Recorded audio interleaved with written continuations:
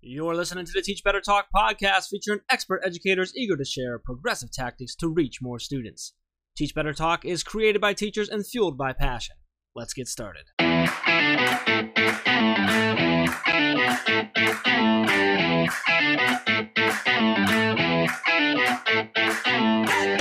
Hey everyone, welcome to episode 203 of Teach Better Talk. My name is Ray Heward, and as always, I am with my very dapper friend, Jeff Gargas. How are you, Jeff? I did not see that coming after the conversation we were just having.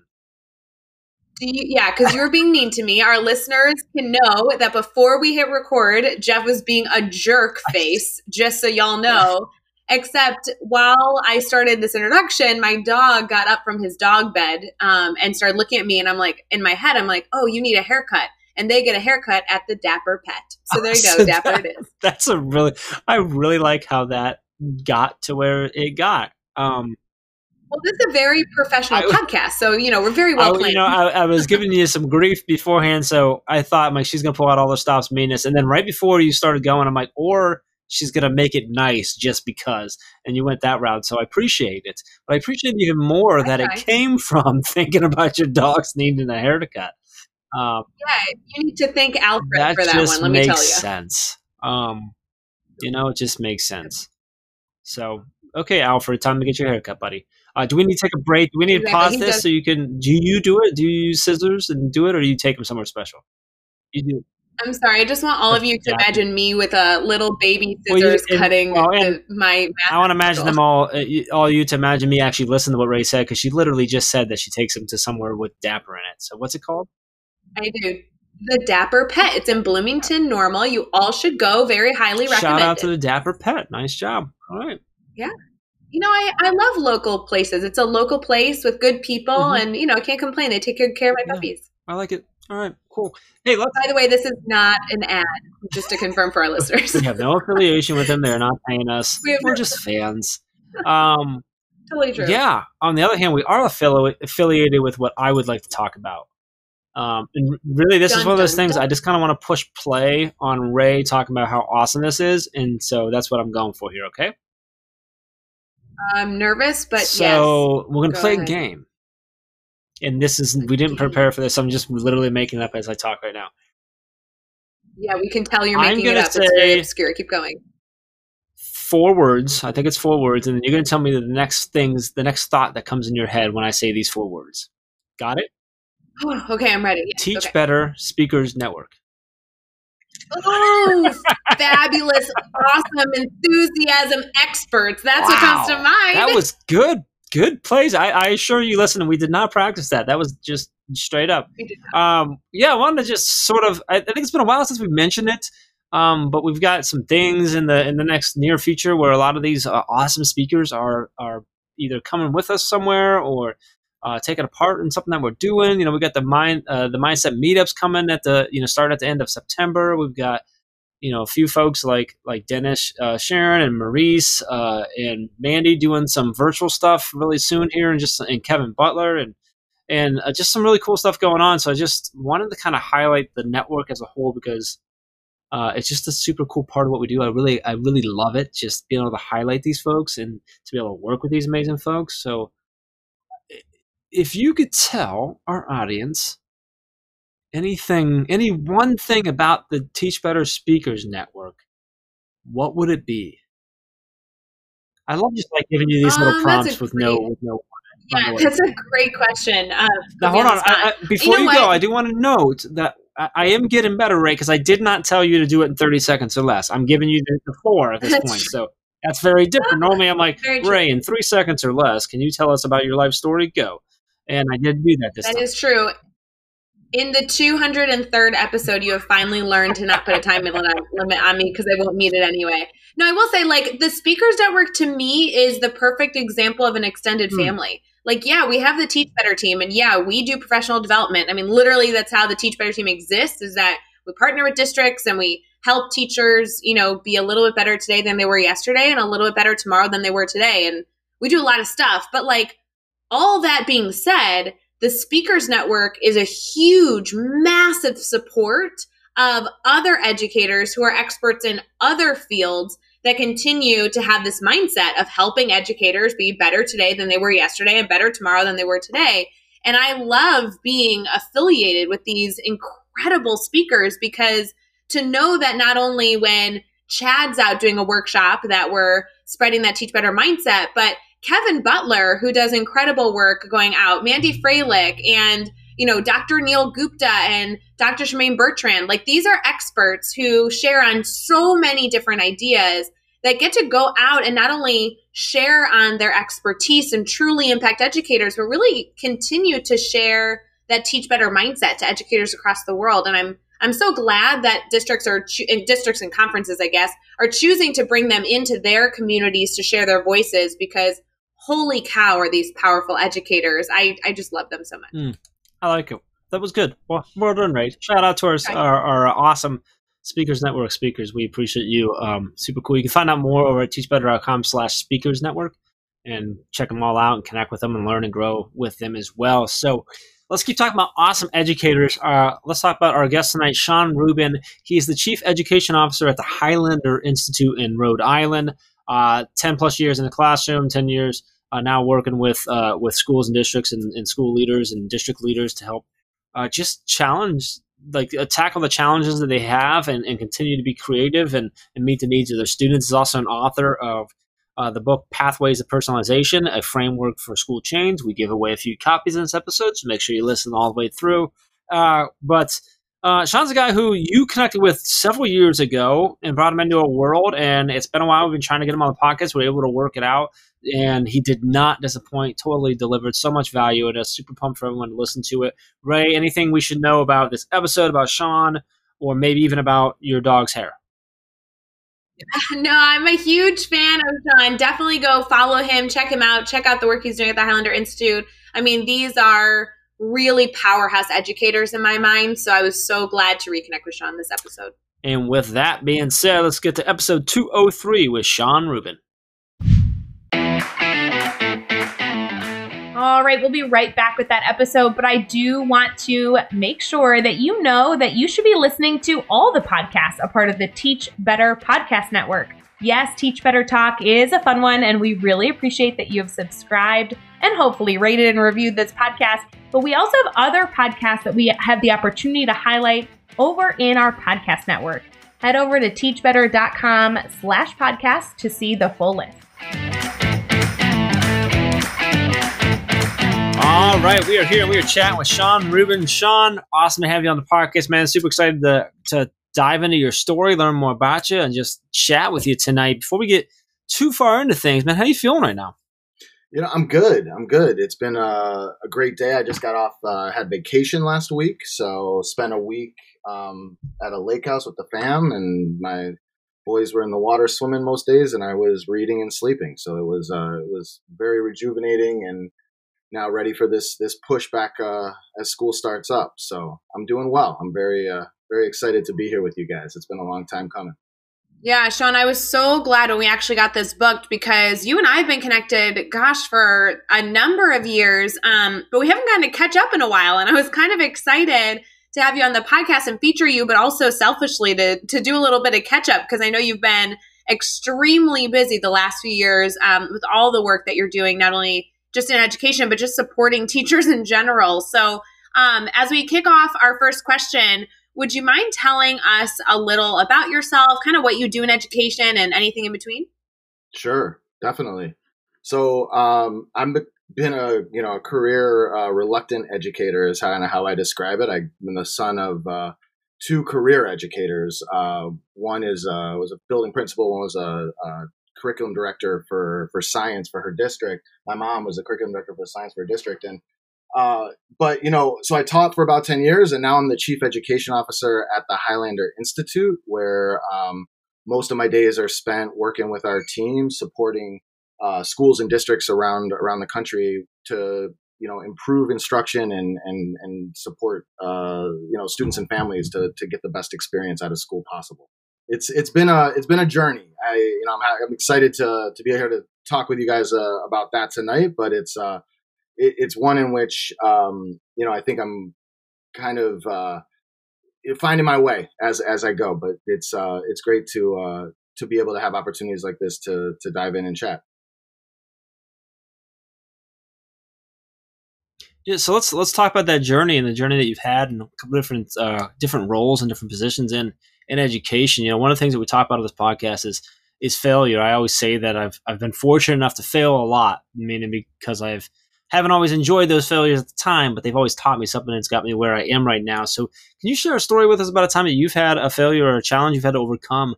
Share us what happened, how did you overcome that, and what did you take away from that experience? Yeah, failures are daily occurrences for me. It feels like, as leaders of organizations trying to do work that, is aspirational in practice, you're always making mistakes and learning through your errors. I would say, at the organization, at Highlander Institute, we deeply believe in the process of continuous improvement and figuring out where we've kind of gone astray and how we can improve through that learning. And, I think one of the biggest realizations that we've been kind of working around for the last couple of years is this, the failures of even some of the ways that we've approached our work with schools and districts around, kind of focusing very heavily on model design for like blended learning models, or focusing very heavily on the creation of these perfect classrooms with all these innovations happening all over the place, but really ultimately missing the mark in terms of the fact that we have individual students with individual needs to, that they're looking to be to develop. And oftentimes these amazing pieces of, classrooms that we've created aren't actually even hitting the needs of the students in the ways that we need. And so, they're almost doing the same thing that the traditional models used to do. And so I think as an organization, one of our biggest failures was really focusing on that kind of, that container versus focusing on the actual like needs and individuality of each individual learner in that classroom. I think it's been really interesting in, this COVID time to be thinking about each of these individual students kind of sitting in their own home, very separated from the school and the building in those ways. And I think it's also, so it's really reinforced for us this idea of kind of the classroom of one, this concept that as a student, you are bringing these funds of knowledge that you have in your home and in your culture and your community into the school building each and every day, but there's actually not really a lot of opportunity to engage that in the work. And so I think that was a major failure of ours early on, was not seeing and acknowledging and really uplifting that aspect of schooling. And so it's something that we've kind of become very much recommitted to as we do our work moving forward. So now let's flip that. Now let's talk about a successful moment you had. And this could be something big or something small, but tell us what happened. Why was it a successful moment for you? And then what'd you take away from that? Yeah, I think one of the things that came out of our initial kind of analysis of our early work was kind of the intense focus we had on us as coaches working directly with teachers, but not actually kind of tapping into the community that also, needed to be engaged in that, for that classroom experience for each individual student and family to be successful. So in the book where that we're gonna talk about today, that we wrote a few years back, called Pathways to Personalization, we really kind of focused on how can we engage the families and the community partners that exist around these school buildings and exist, who are sending their children in and out of these schools every day in the actual redesign and school change process. And so I think some of the best successes that we've had over the last year and a half in terms of doing this work has been those opportunities to really bring families deep into the design process, to have them sit on design teams, which meet, almost quarterly with the local teachers, the building administrators, the district leaders, and really get to kind of analyze some of the local data and an experience that the students are having within that particular school. And then that provides opportunities for them to give feedback. It provides opportunities for them to push on the learning a little bit more. So bringing up these multiple engagement points for families to get involved in the school change process, I think has really been an exciting success that we've had, and one that, continues to kind of build on itself. We every time we do it, we notice all the ways in which we, could have done it better, whether it was, better translation for families that spoke multiple languages, or the opportunity to kind of make it more of a fun and jovial and lively experience as opposed to kind of more like a PD experience. And so, we're constantly learning better practices for engaging families, but I think that's an area that of our work that I'm super excited about because it actually helps make the quality of the teacher instruction better. It helps the student engagement levels. It helps every aspect of the school in terms of improvement. Well, Sean, this is how we originally connected. I really love that this continues to be a focus for you because you guys are doing such important work in these areas. It's a huge success. I've loved kind of following your journey and the journey of, every educator that you guys have been able to work with. I know you said that was exciting, but there's always so many things that are exciting about the work we're doing in education. So if you had to pinpoint kind of what fuels your fire or something maybe that's exciting you right now with all that you're doing, would you mind sharing maybe something else that Sure. really continues to keep you engaged in education? Yeah, no, definitely. I think the piece that's got me really excited right now has been, in the wake of the tragedy of the George Floyd murder and the Breonna Taylor murder, like people are really starting, especially in the education space, to talk more broadly about anti-racist practices, about culturally responsive teaching strategies, about ways in which we're going to have hard conversations in schools to start to undermine and attack white supremacy as it exists in our schools and classrooms. I've seen things that people are throwing around on Twitter and social media now that were really not even talked about openly especially in white spaces prior to this massive shift. And I think it's been super exciting for us as an organization that has talked a lot about this internally, done work with some schools that have come to us and asked us for that type of work, but really now being able to bring that work into every single engagement. We have a culture responsive and sustaining pedagogical framework that our director of pedagogy, Malika Ali, has created that, was kind of an undergirding of a lot of our coaching, but wasn't really something that was very forward facing. And the 4 domains of that framework are really powerful. And we're starting to unpack them and create actual coaching cycles around that we can bring into classrooms and kind of push teachers around. How are you showing up for your students? What ways are you allowing your students to bring their culture and their community into the classroom? What are the ways that you're, kind of looking at your own practices and ways that you have lower expectations for students of color? So all of those different pieces are things that we are now able to really start to unpack a little bit more because the demand is there.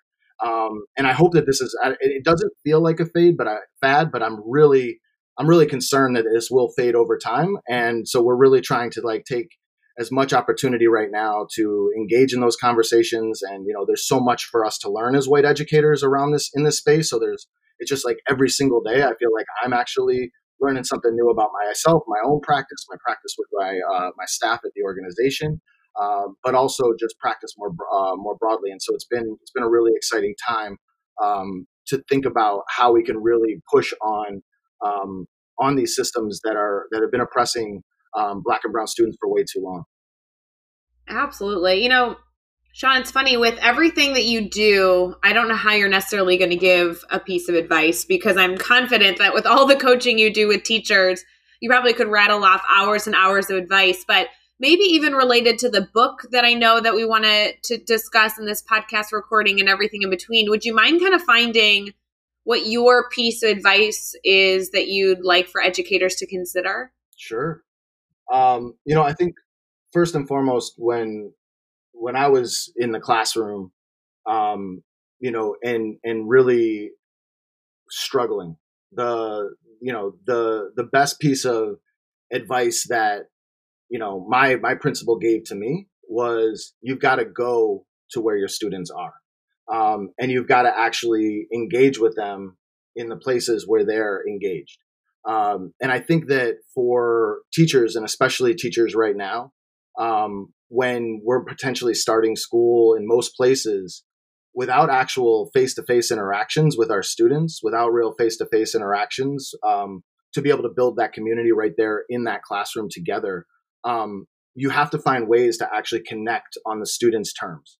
For me, when, it wasn't COVID times, that was attending their baseball games or taking them to to play basketball, or going to the house and sitting on the floor and playing Legos, as an elementary teacher. There were ways that I was, and every time when I would put that effort in versus putting effort into my lesson plan, or putting effort into, curriculum design, or putting effort into the places where teachers usually invest a ton of time and energy, those things paid off much less than when I actually was able to engage with a student and show them that I was taking a step in their direction. That was the place where it really opened up, and the amount of work and the quality of the work and the quality of the relationship and the ways in which we were then able to actually progress in the classroom paid off, hundredfold. So I think that would be my advice, is that even in this time when you can't actually get with your students face to face, you've got to share yourself. You've got to show your own vulnerability, your humanness. You got to own your faults. You got to talk openly about your blind spots. And you really, really just have to find a way to figure out what it is that lights that student up when they're not around the classroom, or when they're not in the school space, and make sure that they understand that that's something that you value and care about, and do it in an honest and authentic way.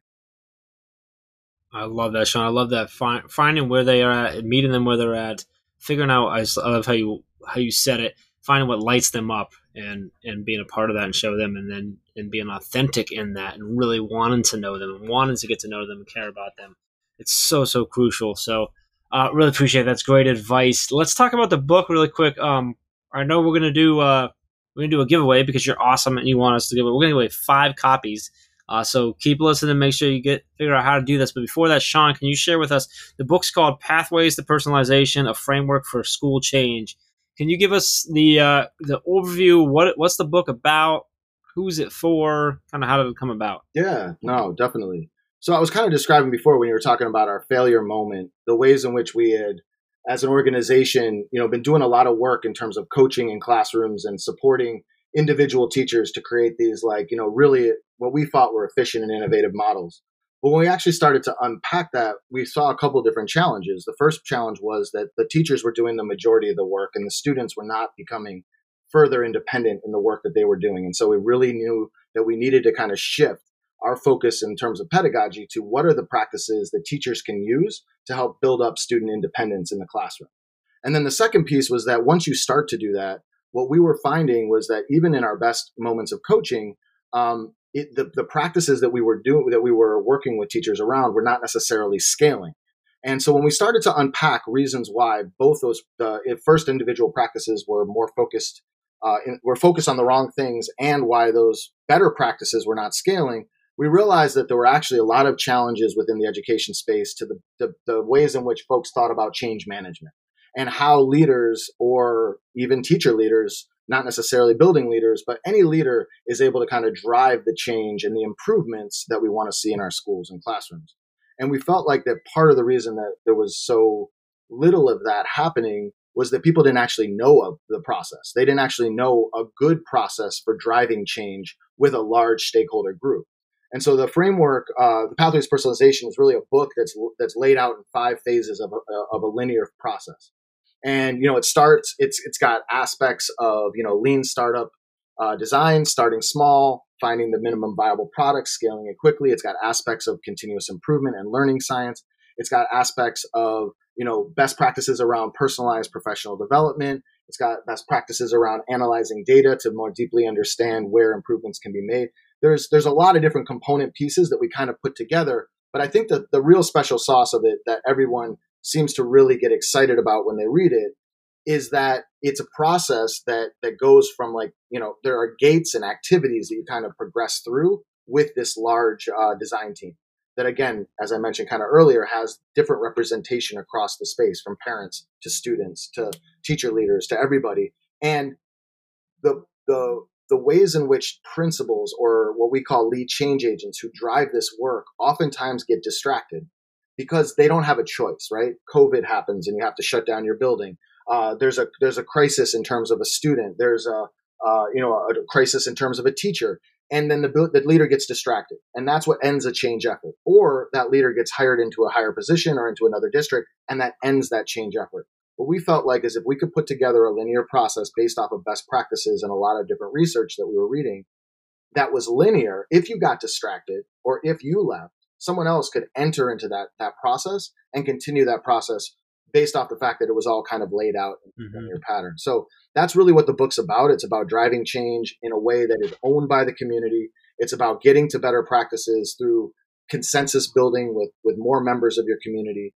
And really, hopefully, what we're hoping is, now as we're running this process in more and more schools around the country, we're actually codifying more and more resources that are aligned to this framework, and now starting to share those more publicly on our website, highlanderinstitute.org. So if you're interested in kind of, taking the book and even, as an organization supporting that book, we're building additional resources on top of that. So we're getting a lot of really good excitement out of the book, and we're getting a lot of folks that are starting to kind of adopt this process as a way of driving change in their schools and districts. Awesome. So let's give away a couple copies here. Ray, what are we going to have him do? I think so as we always do this, you're going to get on Twitter or Instagram, do obviously a hashtag Teach Better, hashtag Teach Better Team, Teach Better Talk. And then what should we ask? I mean, Sean, what I'm looking for is like maybe for them to answer a question that pertains to the book or define a word that's in the book. Do we want to maybe go that route, or do we just want them to say, hey, I think Sean's awesome. Can I get the book? And I'm okay with that. Like, that's perfectly fine. We can get a few people to. I think educators got enough on their plates right now with Let's everything do that. they're dealing with. We're going to keep it simple. Yeah, just say, hey, keep it simple. Hey, I heard the podcast. I want the book.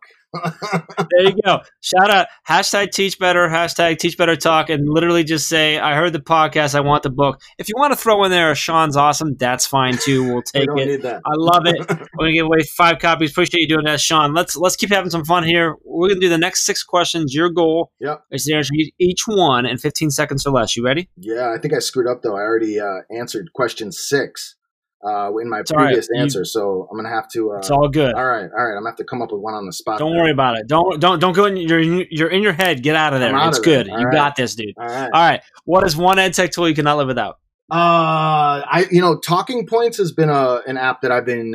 It's for communicating with families. Again, kind of going back to the piece I was talking about before about making sure that we're engaging families and students. Through the community. I think that is going to be one. If you don't have a way of texting with your families and your students as you move into this COVID school year, you definitely need one. And Talking Points translates in like tons of different languages for anyone that's working with multilingual families. Give us a book you're reading right now.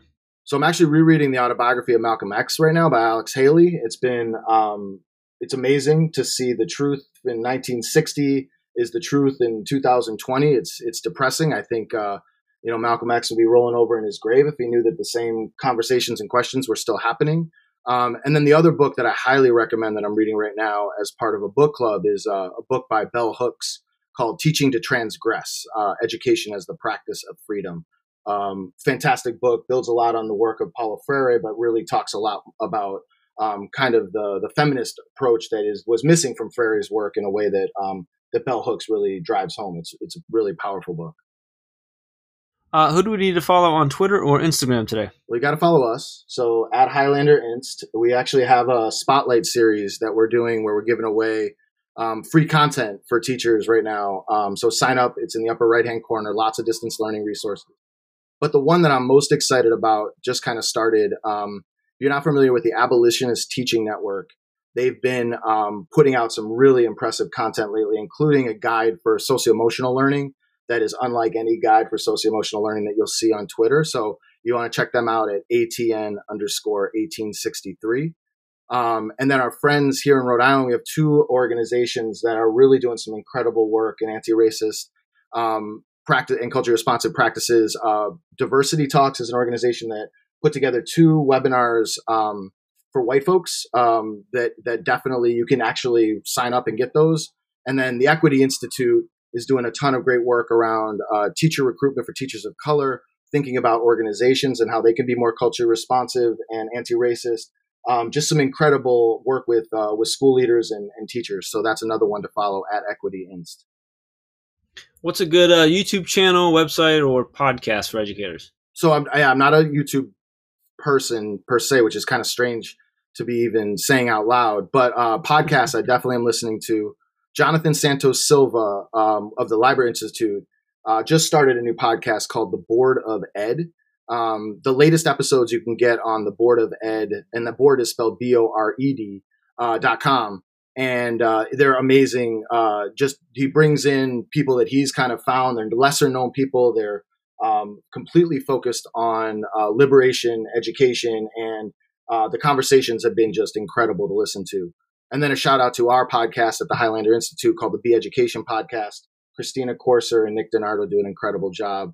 Lots of tips and tricks, as well as deeper conversations with a range of education practitioners. Ooh, we love when we're able to recommend new podcasts. Sorry, Jeff. I love when we're able to recommend other podcasts for our listeners to go check out. Yes. Those are two good ones. I did mess up daily. You're messing me up just constantly, girl. It's all good, right? It's all good. You know what? Job to mess me up. The funny thing was, Ray, I almost paused after that because I had a feeling you were going to say something, because I know, like, anytime someone recommends podcasts, you're jotting them down and getting excited. So I should have known better. I'll take the blame for that one. All right. I'm glad. I mean, this is episode like 203. The fact that you don't know that. I should know by now. All right. Back on track now, Sean. Give us a daily, weekly, or monthly routine every teacher should get into. It's got to be exercise and meditation. The amount of strain emotionally and physically that you take as a teacher, I don't think people realize it. And it really is the only way that I think I've been able to kind of make it through is through trying to get as much exercise as I can into my week and trying to get at least 5 minutes of meditation in every morning. And the best piece of advice you've ever received? Well, I talked about this, I alluded to this a little bit earlier, but I'm going to say it again because I want to make sure I shout out my first principal, Jim Donahue. 20 years ago, when I was in the classroom as a third grade teacher, I had a couple students that were really giving me fits. And, he actually, when I went to him, I was going to him to complain. I was basically going to say, like, I don't know what to do with these guys, these two boys in my classroom. I'm at a loss. What do I do? And I was figuring he was going to say, all right, well, what do you need me to do? Call in the parents? Do you need me to suspend? What do you know? Like that, as a young teacher, that was my mindset. And his advice was, you got to go to them. You got to go out into where they are, show them that you are interested in what they're interested in, meet them halfway. And the results will pay for themselves. And it was the best advice I ever got. And in a way that we've kind of designed our work at the Highlander Institute and all of our work moving forward is you really have to make sure that you're engaging the community and not condescending to your community. Sean, you literally always share so much good value. I'm so glad that we were able to have you on the podcast. I'm so glad for myself to just have an update on all the work that you're doing, but I really, really hope that all of our listeners really take the time to not only learn from what you share, but really stay connected, whether it be, reading the book or connecting with you on Twitter or listening to the Highlander podcast. I mean, geez, there's so much information out there that you're doing such good work. I hope that this continues to be a part of the conversation. Would you mind sharing how people can stay connected to you? Yeah, definitely. So the easiest way is definitely on Twitter at Sean C. Rubin. We have a blog. Not really a blog, but the Institute website is just a wealth of resources. So highlanderinstitute.org. And then, reach out to me on Twitter. Any other way is probably going to be slower, but that works. Awesome. And you can find all the links and resources and everything we mentioned in this episode over at teachbetter.com, as well as those really important links for connecting with Sean, keeping the conversation going. So head over to teachbetter.com for all of that. Be sure to hit subscribe so you don't miss any upcoming episodes. And if you can give us a rating and a review, we'd really appreciate that as well. Let's keep taking this one step further. Think of just 3 of your colleagues who need to hear these amazing stories and connect with these amazing educators and share this podcast with them. Sean, this was great, man. So much value in this episode. Super excited for everyone to hear. If you make sure that you're getting the tweets out and telling us that Sean is awesome so you can win one of the copies of the book. I just really appreciate you doing that as well and just spending some time with us, man. Thank you. No, it's great. I've been looking forward to getting a chance to chat with you guys. So thanks for making the time. I appreciate it. And until next time, let's get out there. Let's teach better.